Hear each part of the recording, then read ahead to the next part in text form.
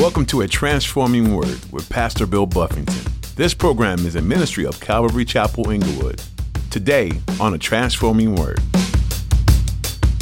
We need to all be aware of that within the realm of our walk with the Lord, that there is a place for people to correct us. There's a place for Christians to be corrected by other Christians, not just pastors. Right? As brothers and sisters, when we see things wrong, there's a place when I see someone that's living in a way that's outside the word to say, hey, man, you know better than that. My kids can correct me. It's not a matter of age. It's a matter of spirit. It's a matter of the word. If my kids see me doing something out of sync with the word, they have a right to say, hey, Dad, what you doing? Are you a teachable person? It can be humbling to be corrected by others, but everyone needs a nudge from time to time. In today's message, Pastor Bill will remind you that correction from the Lord can come in the form of correction from brothers and sisters in Christ. It makes the body of Christ stronger and better when we keep each other in check. Sometimes the truth is hard to hear, but know that it's for the best. Will you keep an open mind when corrected by others in the body of Christ? Now, here's Pastor Bill in the book of 2 Corinthians chapter 12 for today's edition of A Transforming Word. You're either in Christ or not. There is no middle ground, right? There's no place in the middle. There's no, some people are like, well, I'm still kind of deciding. I'm processing. I want you to understand what that means, right? If you're processing, you said no, right? You're outside. You're not saved. So there are people that feel like they have this space of, yeah, I'm taking it in. I'm just got to process that stuff. I heard what you said. I'm processing it. And I'll let them know. I want you to understand why you're processing everything. You're saying no to the Lord, right? That's your process right now. And I liken it to this because it makes sense to us, right? Any man here that has proposed to a woman, you had a little bling you bought, you made a sacrifice, you got on your knee if you did it right. You had some smooth lines that you said if you did it right. And once you got done doing all that, you were totally exposed. I mean, she could say yes or no. And there is really no other acceptable. If you on your knee with a bling out, saying how much you love her and want to spend the rest of your life with her, and she says, I'm processing this. I need a week to process. That's a no. That's a no, right? That's a fail. She says, I don't know. Let me think about it. That's a no. Anything other than what? Anything other than yes is no, is unacceptable, right? Getting back my ring. I take it back. I take it all back. I ain't mean, whatever. So anything other than yes is no. That's the reality. So with Jesus, right? Hung out on a cross, stretched out for you and for me, shed his blood, died in your place to save you. And once you've heard that message and understand that he did that, anything other than yes, Lord, yes, I receive you. Yes, thank you, Lord. Please forgive me. Anything other than yes to him is no. It's a slap in the face. So we want to be careful that you don't have time. You can't be processing and thinking about stuff. And you need this a decision. You receive the Lord or you reject the Lord. Amen. And so, and that's why there's no middle ground. You're either disqualified or you're in the faith. So moving on, verse 6, Paul says, but I trust that you will know that we are not disqualified. That's important, we. Because Paul is saying, look, I trust that you'll know that we are not disqualified. Paul is aligning himself with them. He's basically saying, I believe that y'all are saved. I know he knew he was saved. And when he says, I trust that you'll know that we are not disqualified, I'm in this with you guys still. Paul's not trying to cast doubt on their salvation by the things that he's saying. And so I just want you to catch that. Verse 7, he says, now I pray to God that you do no evil, not that we should appear approved, but that you should do what is honorable, though we may seem disqualified. He said, look, I want you guys to do what's right. I want you guys to do evil, not so that we look good. It's not Paul. I'm not asking you these things so that, so that impacts how we look. I want you guys to be right for your own sake. It's not so that we look good. It's for your sake. I want you guys to be doing well. Verse 8, for we can do nothing against the truth, but for the truth. And Paul's whole ministry was about the truth. He was a minister of the word of God. He preached the truth. He said, look, I won't do anything against the truth. There's anything that we're doing here. We're not dealing with lies or made up things. We're dealing in the truth. He says, we can't do anything against the truth, but we work for the truth. That's our interest, is for what's right, for what's true. Verse 9, for we are glad when we are weak and you are strong. And this also we pray that you may be made complete. Paul says, we're glad when we're weak, but you're strong, right? The idea there is this, Paul says, look, I don't need to look like we're all that. And y'all, if y'all are strong and we look weak, we're good with that. We just want you guys to be strong. And he finishes up that statement saying that you may also be made complete. If you look up that word complete at the end of verse 9, it's the idea there is strengthening, a perfecting of the soul through training, discipline, and instruction. He's basically saying, I want you guys to be mature. Which is what any minister, any pastor would want. You want to see the people that you're pouring into and ministering to, you want to see them grow to a place of maturity. Because there's strength in maturity. There's a consistent, there's a value in maturity that is not there in immaturity.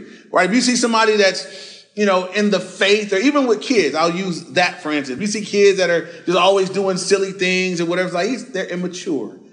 We know that in time they'll mature. They'll grow up a little bit. They'll get a little better. Spiritual maturity is important too. You see people that are spiritually immature, easily offended. A lot of the things you see in the flesh, disagreeable, there's more carnal and fleshy. They're spiritually immature. But want to see you be made complete. Want to see you mature. Want to see you get to a place where you can take some difficult things. And the maturity that Christ has developed in you will enable you to handle a difficult thing. You know what? That's a difficult thing I'm dealing with, but thank God I'm growing and I'm maturing in my faith. And so though I'm going through this difficult time, the maturity that I have doesn't cause me to walk away from the Lord. Doesn't cause me to take a hiatus on God. It causes me to press into God even more. That's what maturity will do. It'll change how you manage and deal with the difficult things that happen over the course of your walk with the Lord. See somebody that's saved and something bad happened and they turn away from God or they get mad at God. It's immaturity. What you want to do is turn towards him and press into him like Job did. Fall down and worship him. That's an evidence of maturity. God, I'm going to press into you through what I'm going through. And so Paul says, man, my heart for you guys is that you guys would be complete. You guys would mature. You guys would grow to that place. Verse 10, therefore, I write these things being absent, least being present, I should use sharpness according to the authority which the Lord has given me for edification and not destruction. And so again, he says, I'm writing these things to you while I'm absent from you. I'm not present with you guys. Least being present, he said, I'll use sharpness. I don't want to have to come and get at y'all with sharp speech. I don't want to have to come and be, talking to y'all with difficult words. I remember when I was a kid, and I think they still do it now. They do, when it was report card time in my school, they did parent-teacher conferences.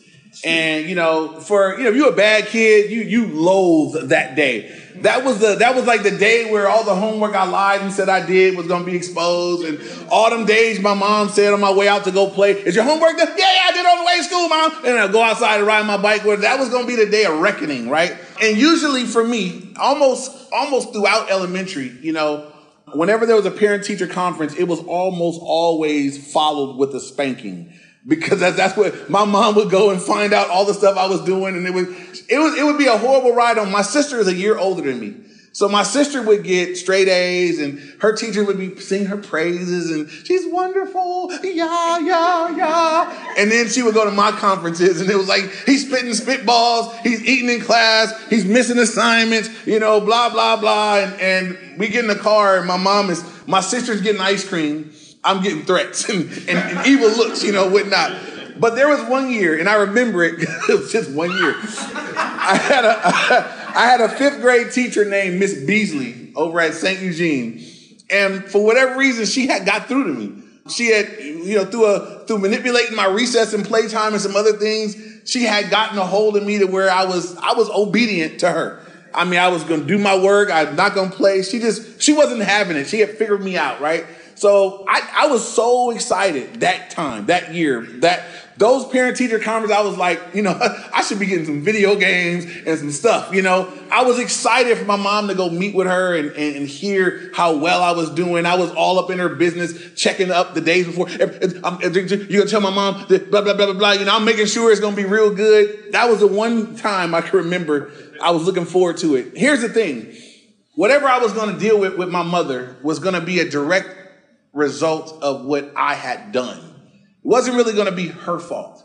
She was going to be reacting to what I had done. So rather or not she got in the car and said, oh, you did a good job and let's go get frozen yogurt. That was Hawthorne Mall. We used to go to the frozen yogurt place there back in the day. That was the treat, Or, don't say nothing for the rest of the car ride. When you get home, go straight to your room. That meant just go wait. I'm coming. And I'm coming to see about you, But that was going to be based on what I had done. Paul is saying, look, when I come, I don't want to have to use Sarsby. If I do, it's going to be based on what you do. It's going to be your fault. It's not what I want to do. He recognizes the authority that God gave him is for their edification. But if need be, there would be correction. We need to all be aware of that within the realm of our walk with the Lord, that there is a place for people to correct us. There's a place for Christians to be corrected by other Christians, not just pastors, right? As brothers and sisters, when we see things wrong, there's a place when I see someone that's living in a way that's outside the word to say, hey, man, you know better than that. My kids can correct me. It's not a matter of age. It's a matter of spirit. It's a matter of the word. If my kids see me doing something out of sync with the word, they have a right to say, hey, Dad, what you doing? The word says I'm not going to shoot them. I can't shoot them down if they're correct, that you just have to receive that. So age is irrelevant. There's not levels. And it's not like, well, I'm a pastor and, you're not, so you can't say nothing. No, we're brothers and sisters in Christ. And as brothers and sisters, if we see things not right, we have a right to go and say, hey, bro, let me talk to you. Pull you aside, chop it up, do it in love, give them scripture, encourage them, hey, this is what I see. This is what should be. I'm pointing out to you in love. We all owe that to one another. It should make all of us stronger and better if we can receive it. Amen. Problem is if you can't receive it. Problem is if you go grab a brother and say, hey, bro, why you all my business, man? Now you got to beat him up at church and then, just kidding. That never happens, but hopefully we'll have the heart that says, hey, I'm receiving those things that are beneficial. And I can tell you that over the time of my walk with the Lord, there are things that have punched me like, bam, that stung. But it stung because it was true. Like it rung true when I heard it. It rung true when it was said to me. And it was like, you know what? I just got to receive that. I just got to take that. You'll also know if you hear something that's not true. When things aren't true, they ring not true. I've had people just making up stuff, hey, bro, I suspect. And I'm like, nah. I had a guy, I was at another church and I had the minister there tell me, and I was all excited. He said he had something he really wanted to talk to me about. And I was like, I was excited, man, word from the Lord or something. I believe in the gifts, and I went and he said, man, there's a woman here. I discern there's someone here that you're not involved in anything, but you just kind of, you noticed her. And I was like, huh? And I'm being honest. I was like, I ain't seen nobody worth looking at here, tell the truth, I'm not perfect, but I'm like, nah. And then I trip and I'm starting looking like, I don't know. And I was like, and I was there and I left there and I'm like, I ain't never stumbled over nobody here, man. I'm like, that was bogus. That was in your head somewhere, but he brought me in to tell me that. And I remember thinking like, I started looking like, no, I wouldn't jump over her. Nah, not that either. Like, that's a bogus word, so we got to be careful, The things that are true, they will just ring true. If you got a bad attitude and a fleshy mindset and somebody comes and say, hey, you're going to hear it and the Holy Spirit's already been saying it and it's going to go ding, ding, ding, ding, ding, you're going to know it's true. And that's when you just say, I received that, man. I'm going to submit to the Lord in that. Pray for me. Hold me accountable. Let's talk about it, and we want to walk with each other. We want to be gracious and walk with each other. Because if I'm doing good and you're doing good and he's doing good and she's doing good, the more of us that are doing well, the better equipped we'll be to accomplish God's purpose for us as a church, as a fellowship. Amen. So it behooves all of us to be doing awesome together. No one's trying to be doing awesome and look down on someone else that's not doing as awesome. We're trying to bring everybody up to be doing awesome together because that's what God would want. That's what would please God the most. And so that has to be the heart of the believer, the heart of leadership, the heart of everybody, that we're trying to grow in Christ together, that we might, as a body, really glorify him, that we might be a great representation of him on the earth. Verse 10. Therefore, I write these things that's what I just read. Being absent, I should use sharpness according to the authority which the Lord has given me for edification, not for destruction. Verse 11 now. Here goes his final closing exhortations to them. So finally, brethren, he says farewell. He's getting ready to depart from them. I notice he calls them brethren because it can be skipped over with all the corrections. But he say, finally, brethren, we family. Y'all my brethren. We going to heaven together. He's recognizing them as brethren. Farewell. And here go the exhortations. First, he says, become complete. Second time he tells them, basically, I want you guys, man, grow in your maturity, become complete. Let's continue to grow in our walk, in our relationship with the Lord. But he says, become complete. The verb that's used there is the same one used in Matthew 4:21 when Jesus was telling them to mend the nets together. It's taking something that's not in a good condition and putting it back together healthy. He said, man, mature, keep maturing, keep growing, keep being made complete. That's the idea there. Second admonition or second exhortation from him is be of good comfort to one another. Be of good comfort. And the idea there is, they've been receiving some difficult things. They've been exhorted. They've been challenged. When he says be of good comfort, I believe it's really the idea of receive the exhortations that have been given out to you guys. Receive these things. The next one is to be of one mind. That's the idea of walking in unity, that we would be one heart, one mind. Unity is critical for any group, particularly the Church of God. He says, be of one mind. How do we become of one mind? We got to be believing in the same book. We got to be believing in the Lord the same way. And there is a unity of the Spirit that God will work among a group of people that are saying, if I lay down all my agendas and you lay down all your agendas and say, look, our agenda is the glory of God, it'll be so easy to be unified. When we come together under that banner of we just want to please God. And if right now to please God, you got to let it go or I got to let it go, we're going to be willing to let it go to please God. Now we're unified and we're going to love each other. It's a choice. And I'm really praying for us as a body, as a group, that we would, as we mature, as we grow, as we put our hands to the plow together, that we would grow in that. There'd be a genuineness of our love for one another and a unity, not a fraudulent unity, but a genuine unity of the Spirit, that there be a unifying that Christ does as people love him together. There's a unity that you can create, a fraudulent unity where we're just going to get together and I'm just going to ignore certain things. There's a unity that God does that's deeper than that. I genuinely love you with all your flaws. And you genuinely love me with all of mine. And we look beyond. The Bible says that love covers what? Multitude of sins. So, you can't get a big enough group of people together. We're different, right? God wants it that way. That most of the guys I serve with, they're not like me. Me and Clint are different. We're the same, but different. Me and Clint and Gabe, that's a trio. Like neither one of us are the same, but we're serving together with unity. We've never had a issue.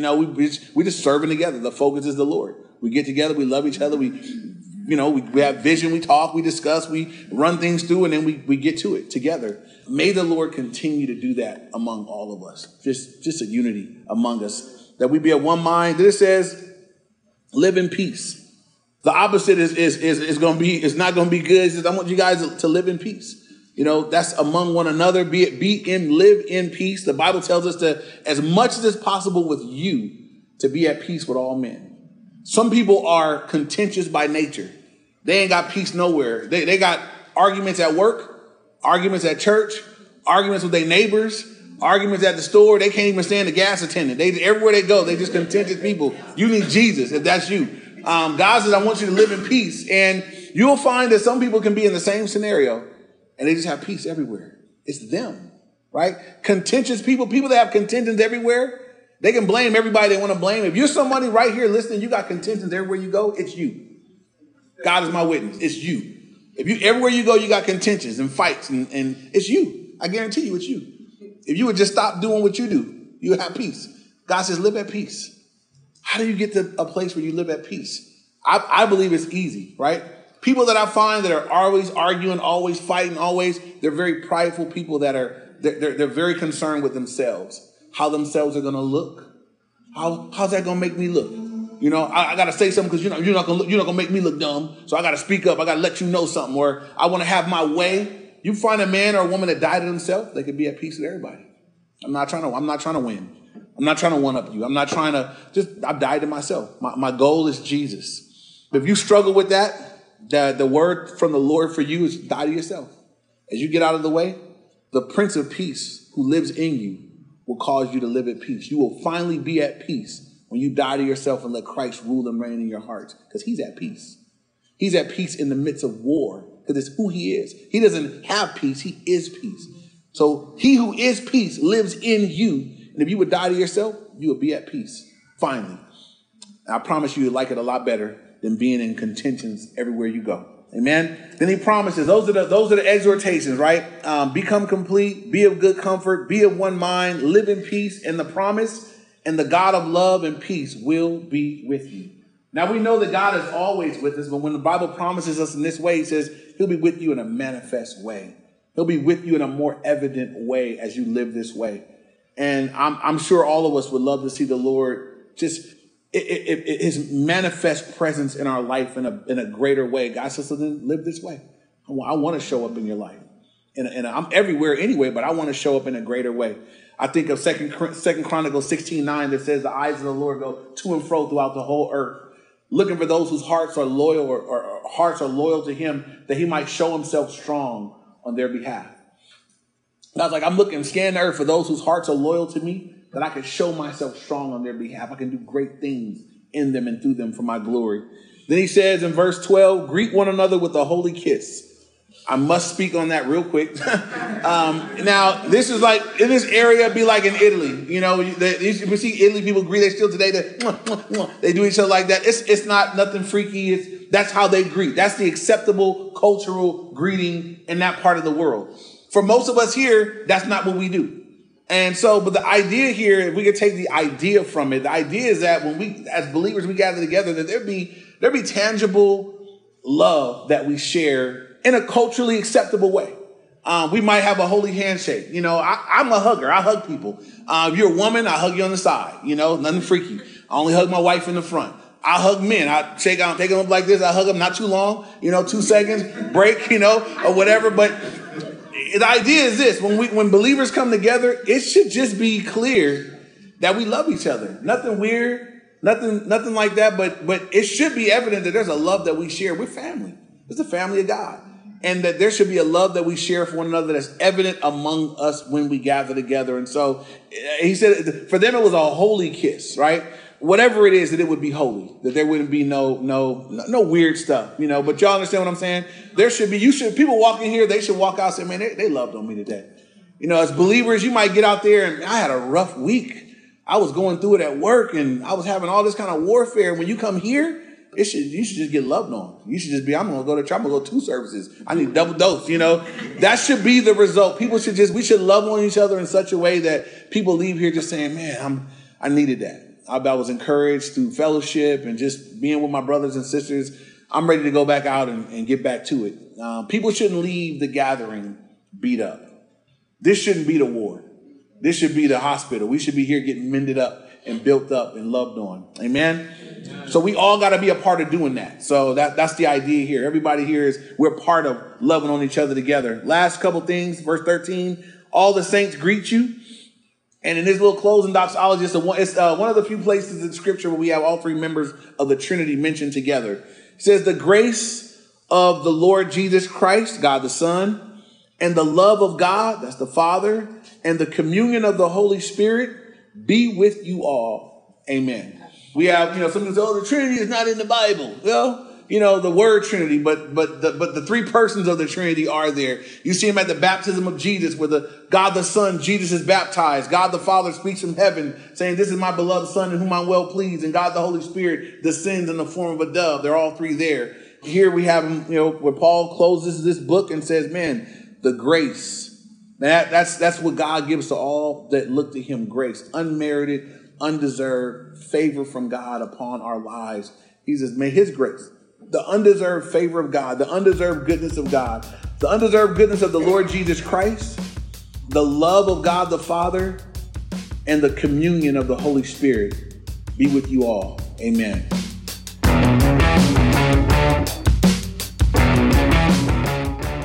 Thanks for joining us here on the Transforming Word. Pastor Bill Buffington has been teaching through the book of 2 Corinthians. This letter was written by Paul to the Corinthians sometime after he had lived in Corinth.